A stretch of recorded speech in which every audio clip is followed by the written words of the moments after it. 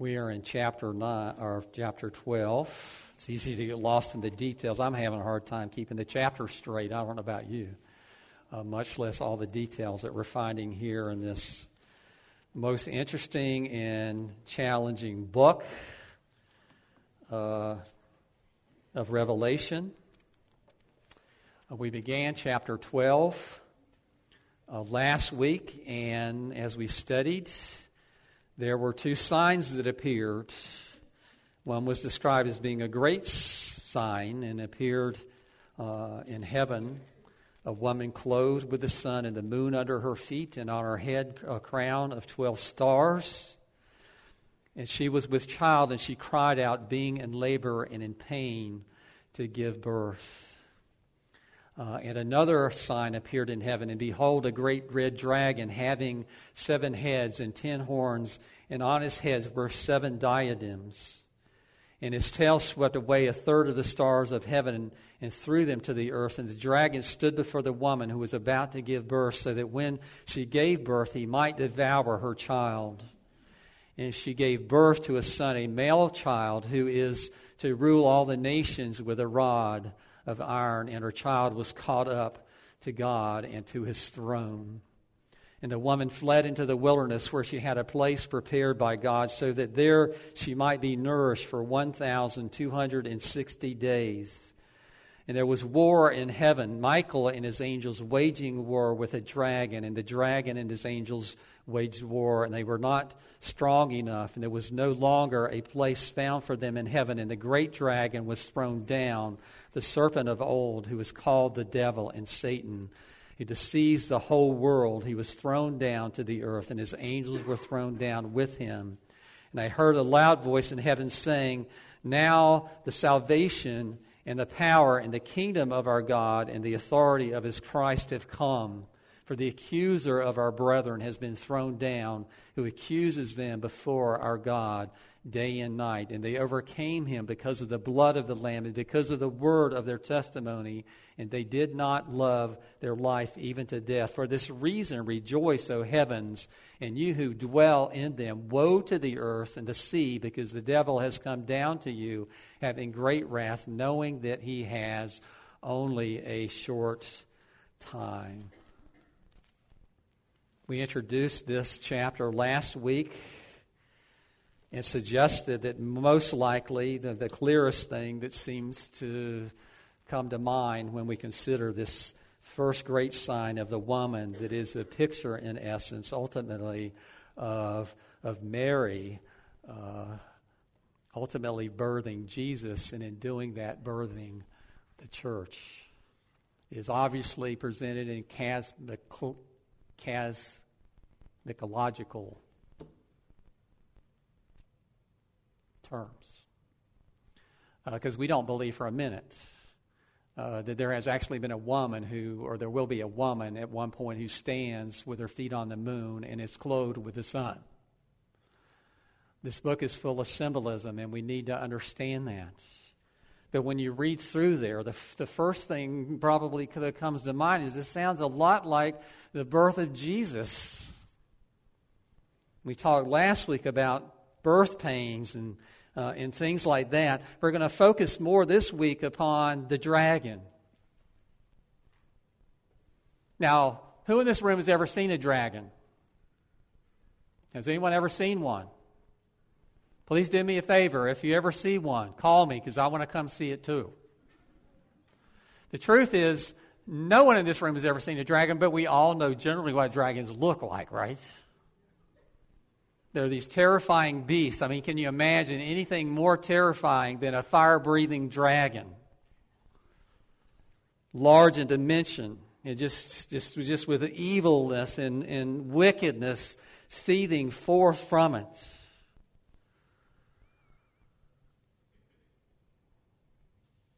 We know most of what we know about dragons from Walt Disney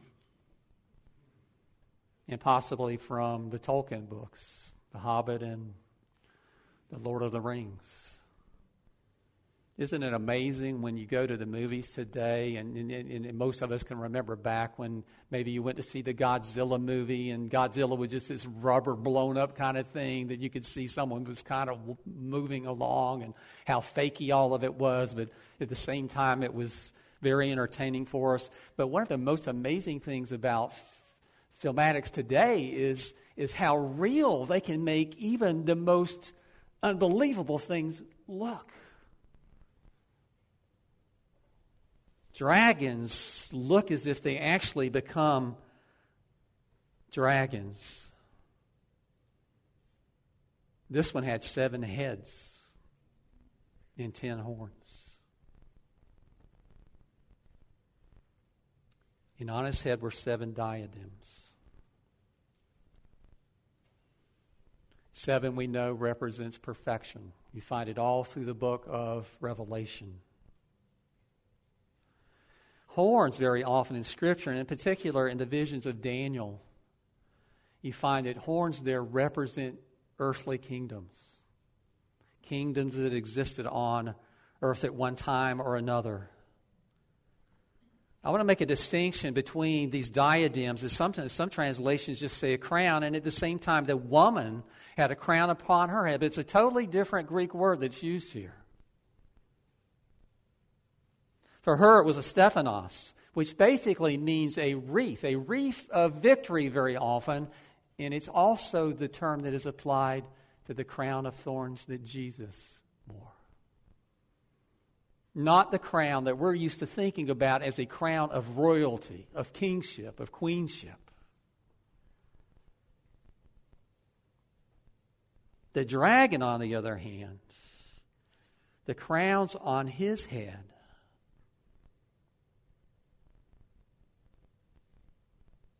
are diadems. What we would think of as kingly crowns. Crowns of royalty. Now, we understand this. That there have always been those who would claim kingship or queenship, even though they had no right to it. And we need to understand that the evil one is described in places as the father of this world. Some places of him ruling. Now we understand this. We know as well that these crowns that he has, they're false crowns. They're not real crowns. That there's a sense in which he's tried to make himself king. When this all began, and this story or this passage we've just read this morning alludes to all of this. This is kind of in the background. We're going to see a shift in history come here shortly that goes back in time. A time when Lucifer rebelled against God and attempted to overthrow God and to raise himself above God Most High. And we know the result of it.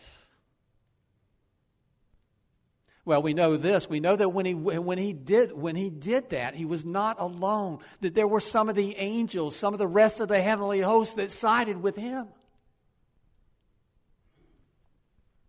And we've seen it alluded to here very often in Scripture. Stars refers to angels.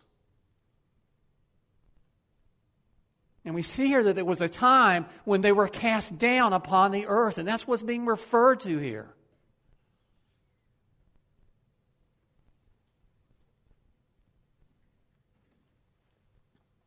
Still swept away a third of the stars of heaven. Is that saying literally a third of the angels fell when Satan fell as well? Could be. But just remember this, very often numbers in Revelation are not intended to be taken literally. What we could say is this, that it wasn't just one or two.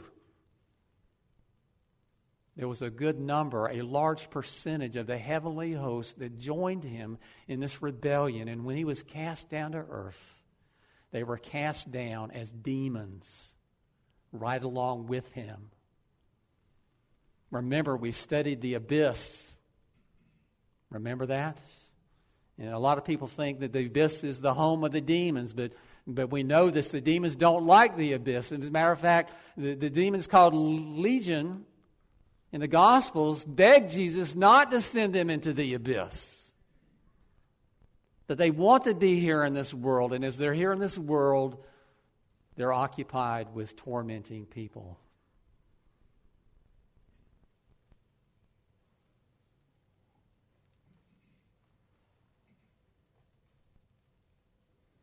This dragon stood before the woman who was about to give birth for the purpose of devouring her child. Now, we don't understand that literally. But we do understand this. That the greatest opposition to Jesus Christ is Satan. We know that he did everything that he could during his life here in the world to destroy him.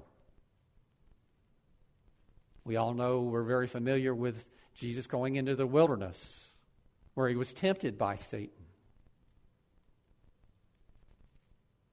And we know that Satan was defeated there and he left, waiting for a more opportune time. And, we study the Gospels, and they never say this anywhere, but we know that Mary and John and another Mary, they were standing near the foot of the cross of Jesus, and they were grieving and they were crying. And we know this at the same time, that Satan was possibly there too, because he's a spiritual being, right? So he can be present and us not even know it.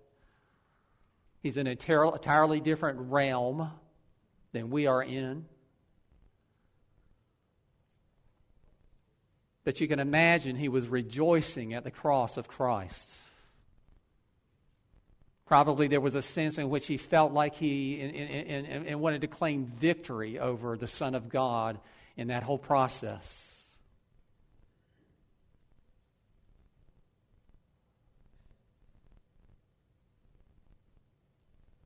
She gave birth to a son, a male child. And let me tell you, this is one of the reasons I'm convinced this is an allusion to the birth of Jesus through Mary, is because of this. She gave birth to a son, a male child, who is to rule who? All the nations with a rod of iron. Psalm 2. Immediately after, God says, "You are my son, today I have begotten you. You will rule the nations with an iron rod." That can be applied to no one else.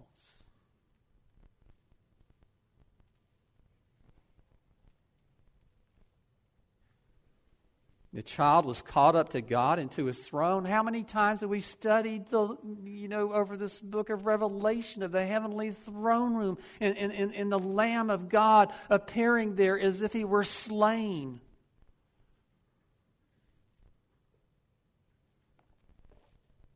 And we know that the Son of God, even though he was slain and he did die, he was raised from the dead and he ascended into heaven and he was received into the heavenly throne room, and he is sitting as we're speaking right now in physical form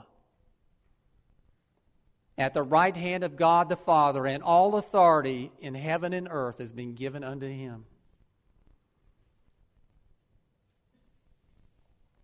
These things cannot be applied to anybody else, but only to Jesus himself.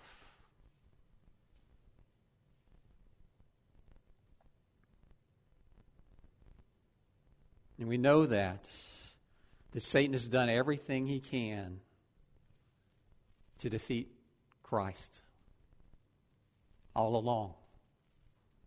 And we know that Satan is doing everything he can do today to defeat us, because we're Christians.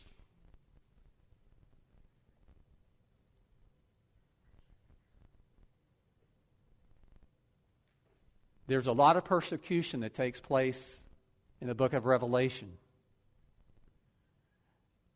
And that persecution always has to do with the people of God suffering. Always. No exceptions.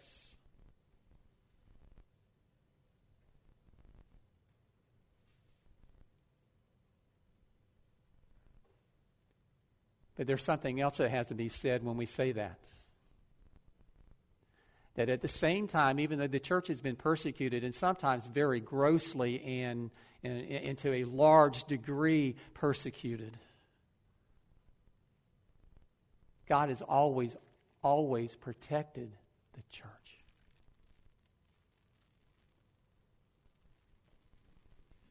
That as hard as the world has tried, as hard as Lucifer, Satan, the red dragon, whatever you want to call him, has tried, in every generation, in every age of the church. And there have been times when it looked very much like he was going to win. For instance, in the days of the Reformation. This is what we ought to be rejoicing in today, is the Protestant Reformation that took place back in 1500s, because if it were not for that, if nothing else happened after that, if we were still sitting where people were in those days, you and I would be in the dark when it comes to just about everything that has to do with the kingdom of God and the Word of God and the church.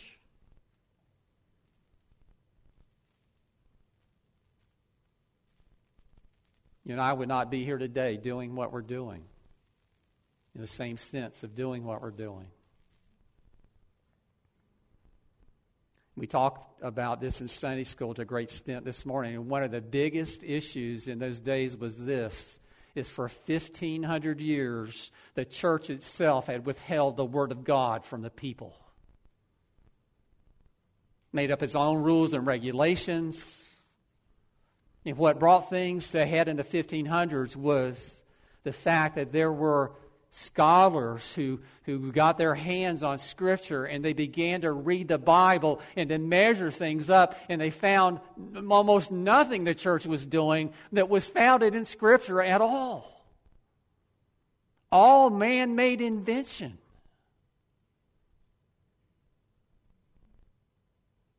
And the light of the Word of God spread like wildfire through Europe, through Germany, through France, through Switzerland. Eventually in England, in Scotland. Can you imagine how refreshing it would have been to live in those days and suddenly to hear and read the precious things, those gems that God had intended for you to hear all along, and people had willfully kept those things from you.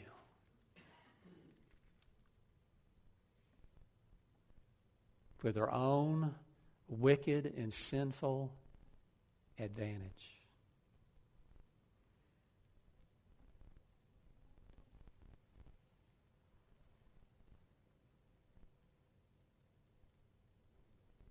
See, I would say that this picture of the woman fleeing into the wilderness, and we need to remember too that wilderness very often has been a place of preparation that God has used for people. He did it with Moses. He did it with David. He did it with Elijah. He did it with Jesus. Time in the wilderness. And what I'm telling you guys, in the early 1500s, the church in the world was a wilderness devoid of God's Word.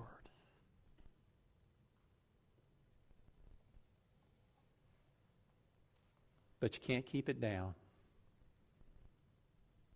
You can't keep it out forever. God has spoken and God will speak. He always has. He always will. And He speaks to you and I today because we have these holy, sacred Scriptures before us. And we've been given the freedom to have 50,000 copies of it if we wish to. I don't know how many Bibles I have. But I'm sure you have quite a few yourself. I mean, we have precious freedoms today. And one of the things that we celebrate so often is the good old U.S. of A., because we do have all these freedoms, freedom of speech and many, many other related freedoms. And one of those freedoms that we get, freedom of religion. We can practice our religion, and we can study the Word of God, and we can read the Word of God, and we can share the Word of God.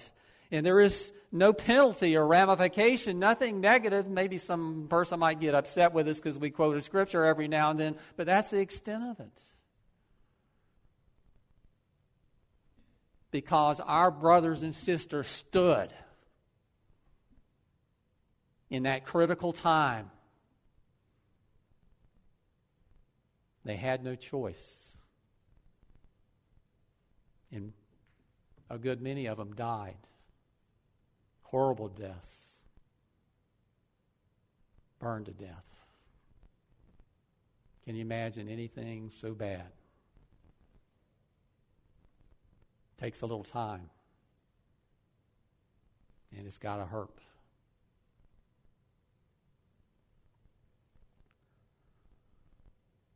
Every generation, God has called His people to stand forth, to stand strong, to stand with Him, to stand for Him.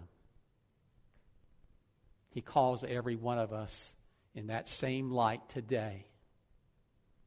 Our circumstances are different in some ways, but in other ways they're not different at all.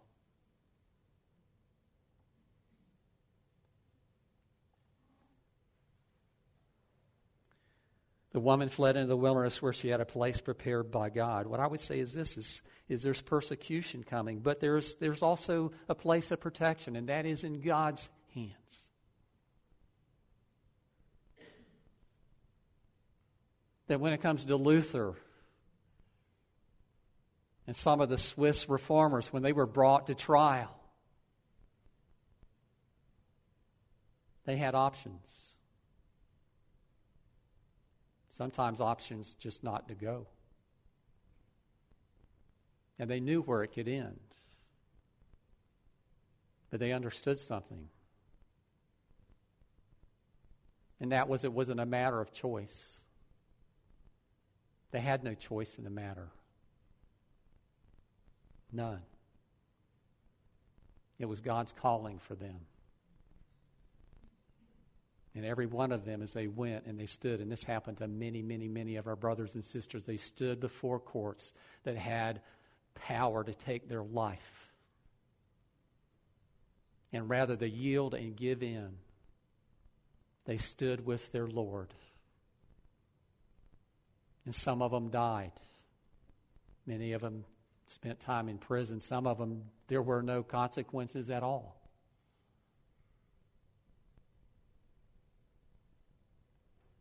Because they knew that even though they might take their body, they can't have their soul. Because its owner is the Lord Himself. And when you're in God's hands, they can't take you away. You are His eternally.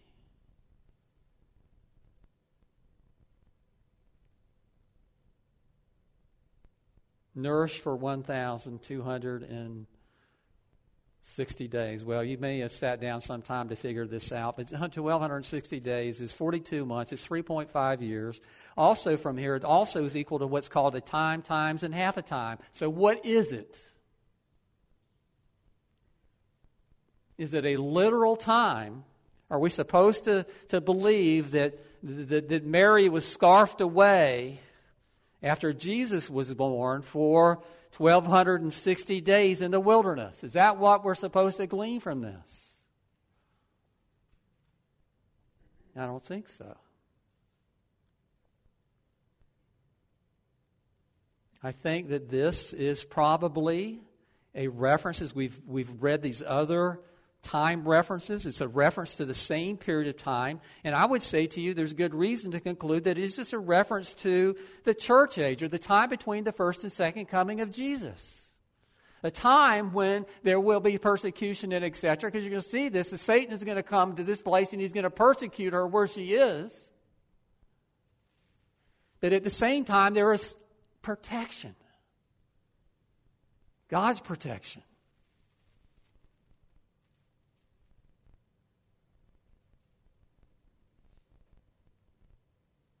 Verse 7, there is a clear shifting here. I don't know if you noticed this as we were reading through here. The focus shifts. It's no longer upon the woman, which we believe ultimately is a picture of the church. It's no longer on specifically his son. It's no longer of things going on here on earth. There was a war where? On earth? No, in heaven. In the heavenly realm. One of the things I hope that we all understand from Scripture, and that is the physical things that we see manifested in this world are very often only a reflection of realities that are taking place in the heavenly realm.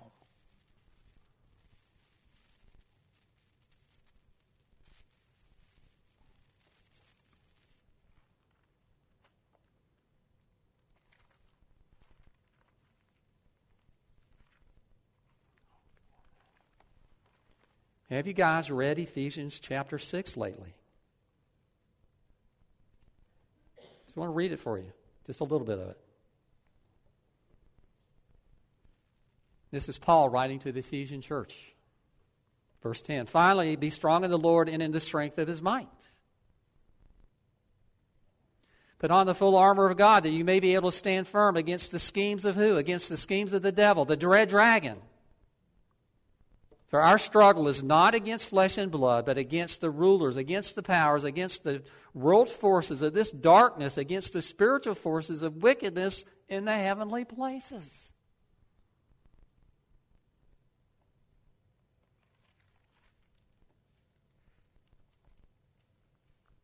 See, this battle raged in the days of John. It raged in the days of the Apostle Paul. It's still raging in our day. It's going to continue until that time of the ultimate and absolute defeat of Satan comes. It hasn't come yet. It will come. But during that time, until he comes, his spirit, in a sense, is here. The spirit of Satan is here. The demons are here. They are working against Christ. They're working against the church. They're persecuting the church to the utmost, as much as they're allowed to. In every age. Our age is different than others in some ways, but it's just like every other age in many others. It is happening. It is ongoing.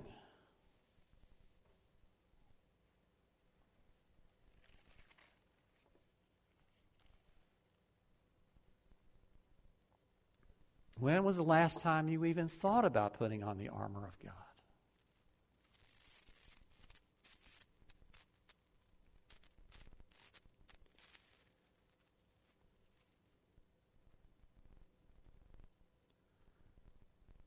It's really hard, I think, in ways to live in the times like our time.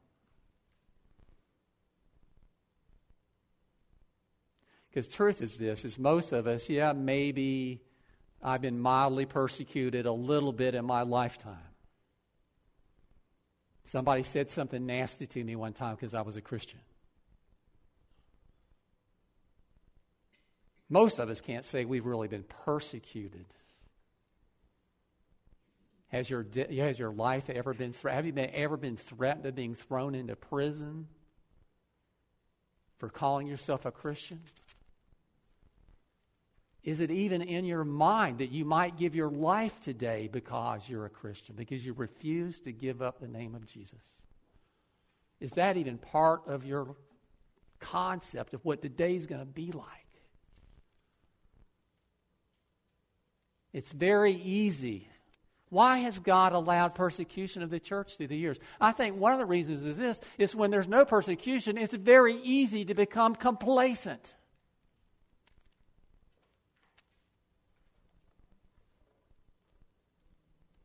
To forget about important and precious things.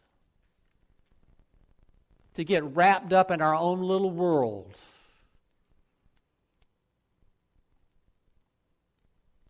Rather than understanding there's a lot that goes on that goes way beyond us. That if it were not for the blood of Jesus would make us absolutely and totally insignificant in the scheme of things.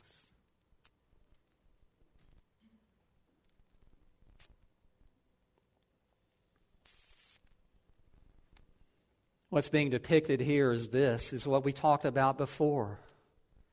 Michael was an angel. He's mentioned in Daniel chapter 10 as well. He's a fallen angel. Oh, no, he's not a fallen angel. I'm sorry. He stands against the fallen angels.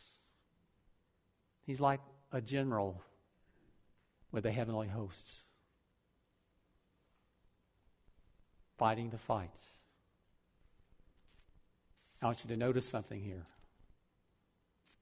That Michael is not on the defense.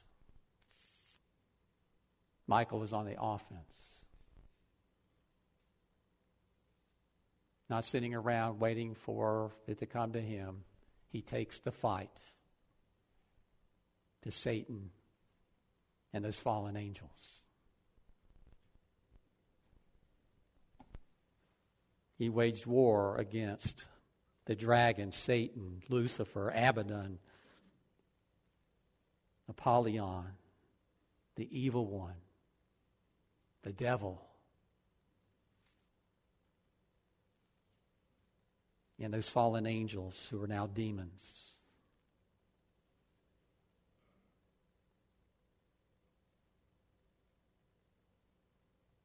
And see, there's been a partial judgment that has taken place upon them already.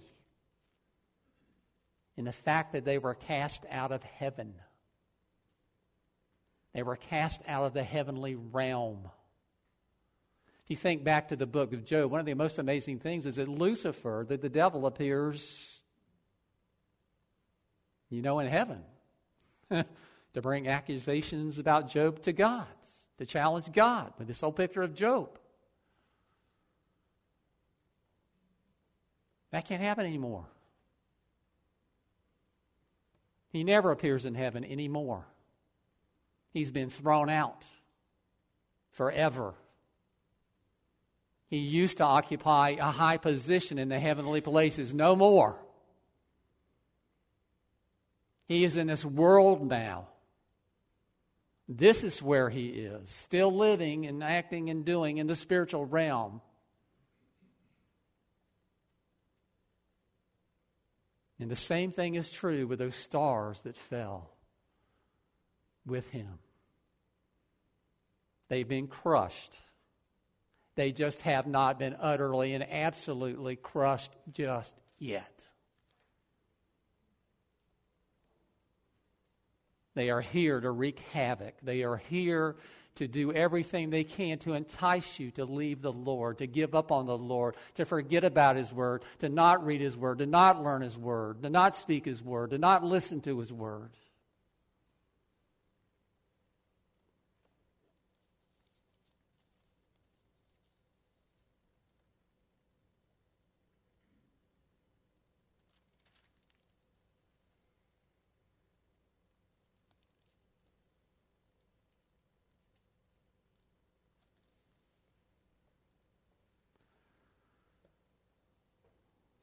Remember the Reformation.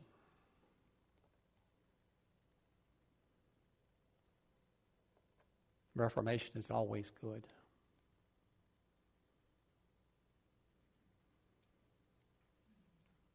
The devil hates your guts. The devil abhors you.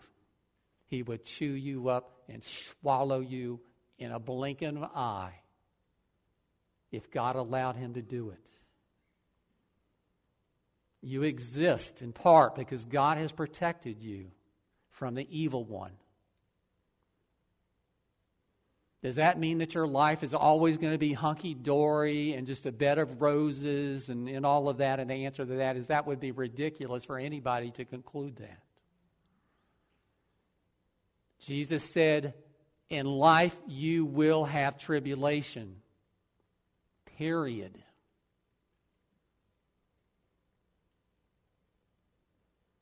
But always remember this, regardless of what comes, because we don't know what's coming down the pike. We could have that opportunity to be martyrs. You understand that? That could come in our time. What will we do? I know what I'd like to think we would do, but that doesn't necessarily mean that if our life was right on the line that we would do what we think we would do. There were a lot of people who gave up on Jesus verbally, probably not internally, but verbally, to save their life, to save their family from imprisonment, to save themselves from imprisonment. And there are people that have died in the past. There are people who are dying today. There will be people who will die in the future, probably. Up until the day Jesus comes, and we have good reason to believe that this great tribulation that everyone is talking about is a period of greater and severe persecution of the church that takes place immediately before Jesus comes. And what I'm telling you is this, is we have good reason from the Word to believe things are going to get worse before they get better.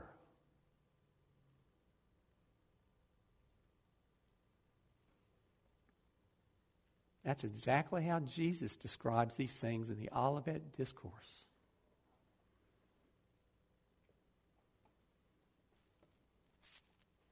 But then he comes. And he will come. But the battle is going to rage until he does. It's not one of those things we can say, well, that battle's got to do with other people. I don't want any part of it. I don't like fighting, so on and so on and so on. It's just not my bag. God's called other people to that.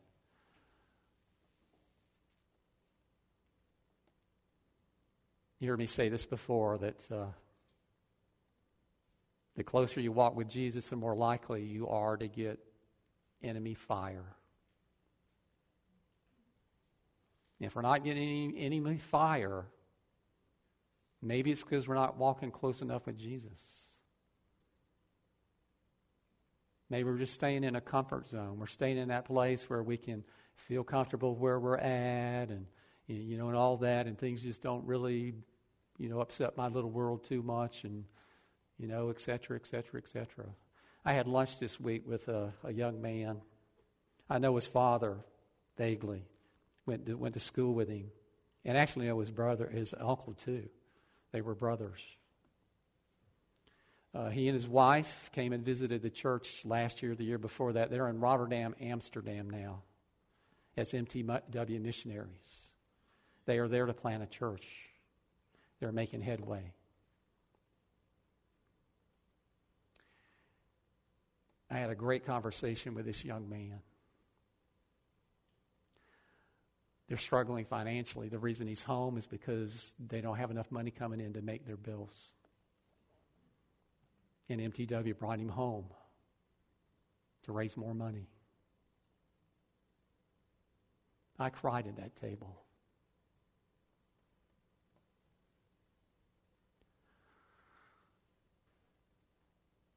Because here we have a young family. They have 2 small kids that have given up this comfortable, cozy life to go to a place they don't know anybody in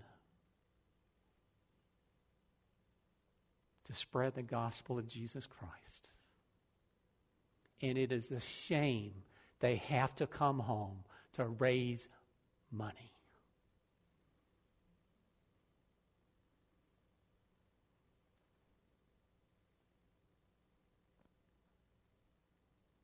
Last thing I did was hug him and thank him for being willing to go.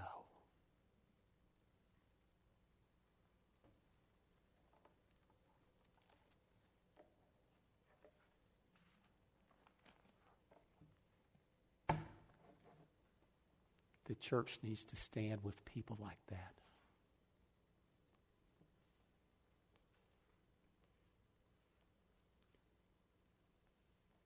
We don't have a choice.